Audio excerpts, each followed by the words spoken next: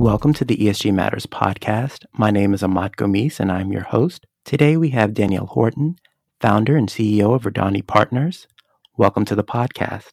Thank you. Thank you so much for having me. I'm really excited to talk to you today and be part of your podcast. Well, thank you so much. And to start off, can you give a bit of background on yourself and what led you to found Verdani Partners? Yes, sure. I was born and raised in Brazil, so I'm a Latina immigrant. And there, I earned my bachelor's in architecture and urban planning. I kind of moved to the US to do an internship at an architecture firm and worked for about 7 years in architecture before switching to sustainability. I got a master's in sustainable development and then switched to work for a full service real estate firm.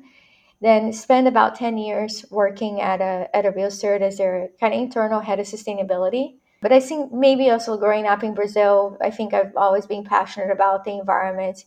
And during my master's program, I worked with global carbon simulations and really developed a huge sense of urgency around climate change and kind of our planetary limitations. Really we weren't moving fast enough. And so I really felt the need, the urgent need to achieve large market transformation. I remember even one of the reasons I wanted to pivot from architecture, working one building at a time. And even, so I wanted to go work for a real estate firm, work with decision makers and be able to make progress faster. So after spending about 10 years, working for a real estate firm and going from grading one building at a time to moving toward a portfolio scale, then one portfolio at a time, where I helped that portfolio, the entire portfolio was LEED certified and we achieved #1 sector leader ranking on GRESB. We started reporting back in 2011, so just a year after GRESB was founded, and we were sector leader in office. So it was a great experience, and I learned from being working inside an organization, what was really needed to run an ESG program, run a sustainability program, and green a portfolio, and all the skill sets that I needed. Because I think from leadership, a lot of companies are like, oh yeah, no, I hired someone to do this and go do that. And I don't think they understand the effort that it takes, all these skill sets that are needed to kind of run a successful program. So there were a lot of culminating factors that led me to start the company. That kind of, at the time, we were going through it was a few years after when the market crashed. The company that I worked for was going through a merger and acquisition. Personally, for me, I was also starting a family and needed more flexibility. I think the corporate world, it's not great for women in terms of leaving the flexibility where you don't have to choose between your family and your career. So, and for me too, I felt that I could do so much more and I could support a lot of other portfolios. So for one, I wasn't able to work remotely, and I kind of needed that at that point because we wanted to move closer to where we had family to get support. So there was a lot of things. But then with the merger and acquisition, I remember interviewing for a lot of other real estate companies, and I had a lot of possible companies I could work for, and then decided, no, instead of just doing one portfolio in-house, I could support multiple portfolios as a consultant. A lot of the portfolio that we were working for got sold to different organizations. So we had pieces of the buildings that I was working on being owned by different companies now. So most of the buildings that were sold, we're still supporting them today, but now in a consulting role. So that kind of allowed me to also have a broader reach in terms of really achieving market transformation. So we started a company. Not only my first employer, the first company hired me back as a consultant. So I picked up all those pieces to start and I created a business model to really bring all these skill sets that you need, understanding from the owner perspective, and bring all the skills that you need to bring to the table to run a successful program, from the corporate ESG piece, the data management piece, communications, certifications. And instead of companies hiring one person internally to do all of that, we bring just enough, depending on the portfolio needs, the right type of skills, the right amount. But even within one person, we can bring a lot of those skills to the table. So I feel like the business model worked really well. Our clients were getting a lot of great results, and yeah, the company became very successful. Now we're like 10 years later, we have almost 70 employees, and we're growing internationally and doing a lot of our clients are doing really well. Many of them like our top ranking on GRESB, and there's a huge demand for our services. So I'm very proud of what we've accomplished. And you talk about market transformation and how that, along with the ability to have a better quality of work-life balance, as being one of the kind of drivers that drove you to start Verdani Partners. And you talk about a lot of the successes that you've had and how you've been able to grow the business from the early years to now. One thing I've noticed when we think about ESG consultants is that oftentimes there is a disconnect between a lot of the great work that companies like yourself, like Verdani Partners, recommends and implements on behalf of a company versus what the company in themselves enact. So oftentimes you see there sometimes is that disconnect. And I was wondering if you could tell me about any specific ESG initiatives that you all have implemented on behalf of clients that you think really show that market transformation. And you talked about how the GRES scoring has increased or has been a leader for so many of the buildings that you manage, that you're a consultant for. So I just wondered if you could talk a little bit more in depth about that. Sure. So like just to reframe, you want to talk about like also how the landscape changed, right? From when I first started to how it is now, and also like how we are implementing some of the things that we are recommending to our clients internally as well. Correct. Yeah, so I think that the things are different now. I think in the beginning, a lot of these ESG programs were focusing on like LEED and green building certifications. Yeah, starting a little bit on GRESB reporting. And you have to spend a lot of time talking about the business case, right? Where it's about operational savings and right? If you're going to spend in energy efficiency, obviously that's a direct return on investment. And so like that, a lot of it, like I think before companies are focusing on like energy, water, waste, and these things have changed so much now. Especially, I think the pandemic was, I think, not only like climate risk, but the pandemics just caused a major shift into kind of what we're seeing in the industry as well. I'd say in terms of like right now, I think there's a lot of push from the climate, mitigation adaptation side, a more broad focus on ESG or social needs. And the combination also of regulatory requirements and investor pressure has moved the conversation from a nice to have to an essential need. So in terms of like even scaling the company and the kinds of demands for like ESG consulting businesses, before we had to spend a lot of time making the business case and showing that return on investment and how these programs make sense, to now like investors, it's just table stakes, right? So investors are demanding it. Like if you don't have an ESG program, you're not even on the table. You're not going to get an investment.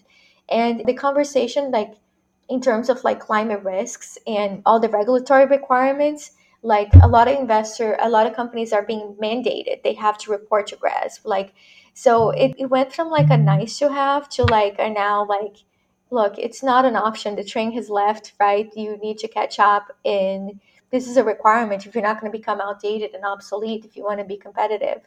So it really shifted in terms of like how the demands and how we sold, the business. I think even with the pandemic, I mean, personally, I had concerns in terms of how it's going to impact our business. No, there was a lot of uncertainty in the market, but the social, pressures and understanding like how even like mental health and like social needs, health can really affect the economy. And there was a lot more emphasis on that. I think our portfolios that had the programs where we already had the infrastructure to understand some of those risks, or already had programs to deal with indoor quality, right, to protect building occupants from things like what happened in the pandemic. Those portfolios are a lot better prepared, and our business has actually doubled in size, in the past 2 years. So the pandemic just created the pressure for it. And, from a climate change perspective as well, like all these, like every 18 days in the US, we're having $1 billion climate disasters. It's creating a huge focus, more pressure, regulatory. And then I would say in terms of our own practice, I do think it's really important that we walk the walk, right? For things that we are telling our clients to implement in their own businesses. We ourselves, I think even when we look at our own mission, vision, targets, and values, are currently doing an exercise of adjusting our kind of visioning language to align with key ESG factors like, on the environmental side, decarbonization, net zero, resiliency, biodiversity, health and well-being, education, DEI. On the governance side, collaboration, industry leadership, ESG disclosure, and transparency. So, we're in the process of finalizing our B Corp application. We made a science-based target commitment that was approved. So we are also making our own like net zero and decarbonization commitments. And then we do a lot of, I would say, for example, from the DEI side, we hired a DEI advisor, and she's doing assessments and getting feedback from the team, listening sections, and giving the foundation we need to also develop and implement our own program. So like anything that we can, for example, implement with our team first and test it out before we try to roll it out with our clients, that gives us really good lessons learned and insight about how it goes.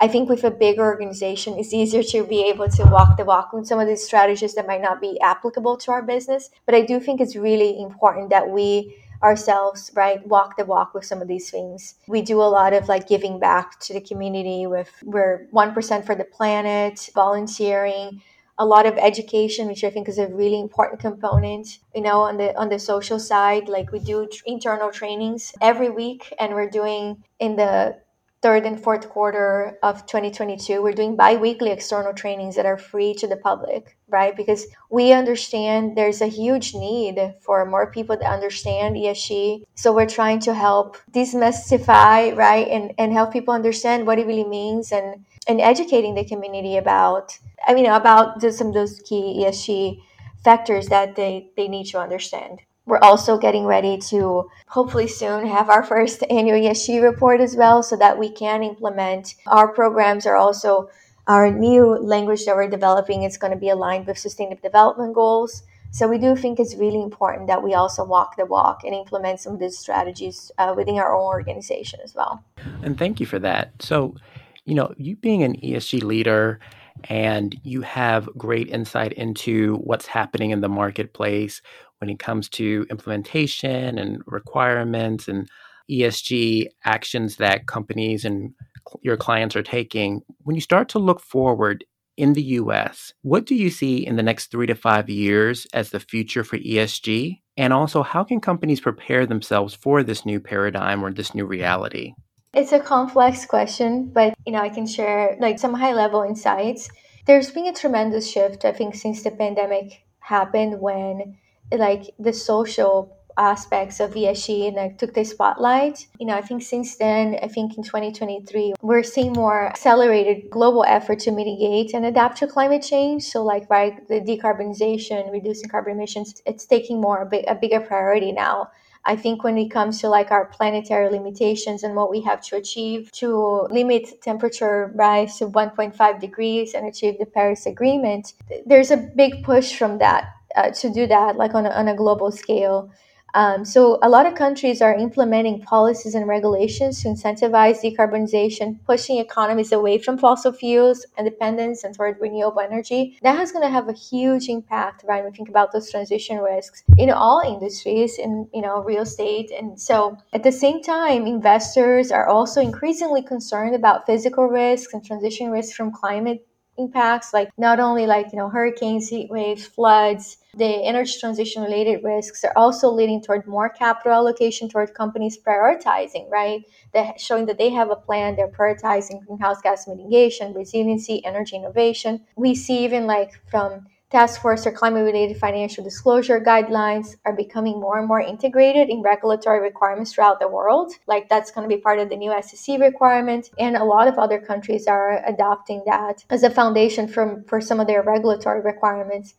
And it's not just climate risks. Energy independence through renewable energy can also help mitigate geopolitical and human risks. like, for example, what's happening in the war in Ukraine, it just shows how risky it is to rely so heavily on fossil fuels, and the importance to continue to push for transitioning away from it. And we look at through this risk lens when we're trying to decarbonize. I think it's easy to understand, like we see the controversy or like backlash to ESG. I think there's always been the flavor of the year where you find something to. I think we're going to continue to see, given high risk exposure to some companies, to transition risk, especially companies that might be heavily invested on fossil fuels, or politicians being funded for some of these things for political gains, are also behind some of the efforts to push back on energy transition, also in reducing our dependence from fossil fuels. I think this resistance is expected, but I think we've really turned the tide, and it really won't stop the long-term trend toward decarbonization. I'd say across the board, like it's really, there's alignment right now from economic aspects, from key stakeholders. They expect companies to decarbonize. So a lot of the long-term success of companies hinges on their ability to keep pace with new regulations and overall market shift toward decarbonization. No matter the industry, even the ones that are more reliant on fossil fuels, the companies that lead, they will benefit most, and companies that lag maybe have left behind, right? They might. And so investors are paying a close attention to that when they're trying to kind of mitigate their risks and where they're planning to divest from or invest on. Those are key risks that they need to pay attention to. So to meet a lot of these challenges and take advantage of opportunities, it's really critical that companies start to understand their exposure to climate risks, setting those science-based decarbonization targets, implementing their near and long-term strategy to reduce emissions. And the cost when you say like, okay, well, how much it's going to cost? And what's the cost of inaction? The cost of not transitioning away and adapting is going to be significant. So like for real estate, assets that are not on track to comply with decarbonization regulations and become resilient to climate impacts, they could become stranded. They say that every dollar you invest in resiliency could save $1 to $6. We've seen that with our own clients where we invested in, floodgates and things when there was a hurricane, where there's billions of dollars. There's like in damages, they didn't make a single insurance claim because they were prepared. And so to prepare for the increased regulatory and ESG disclosure requirements, companies are going to need to focus on collecting and reporting accurate greenhouse gas emissions and other KPIs data using credible reporting frameworks. So we're seeing a huge trend also toward there's a lot of different reporting frameworks out there, like different rankings. So we're going to see more consolidation around a few key global applicable frameworks that will create metrics and standards for each industry, like TCFD, like there's the IFRS right now is creating a global standard. But we're going to continue to push for more data, more transparency in those risks. And do you think that in the US, that generally the trajectory is that we will follow and eventually catch up with the rest of the developed world when it comes to how we are managing risk when it comes to ESG type risk? Is that an accurate statement? Absolutely. And I mean, we're supporting clients on a global scale. Europe, APAC regions, Latin America. Europe's definitely leading when it comes to regulatory requirements for like SFTR, EU taxonomy.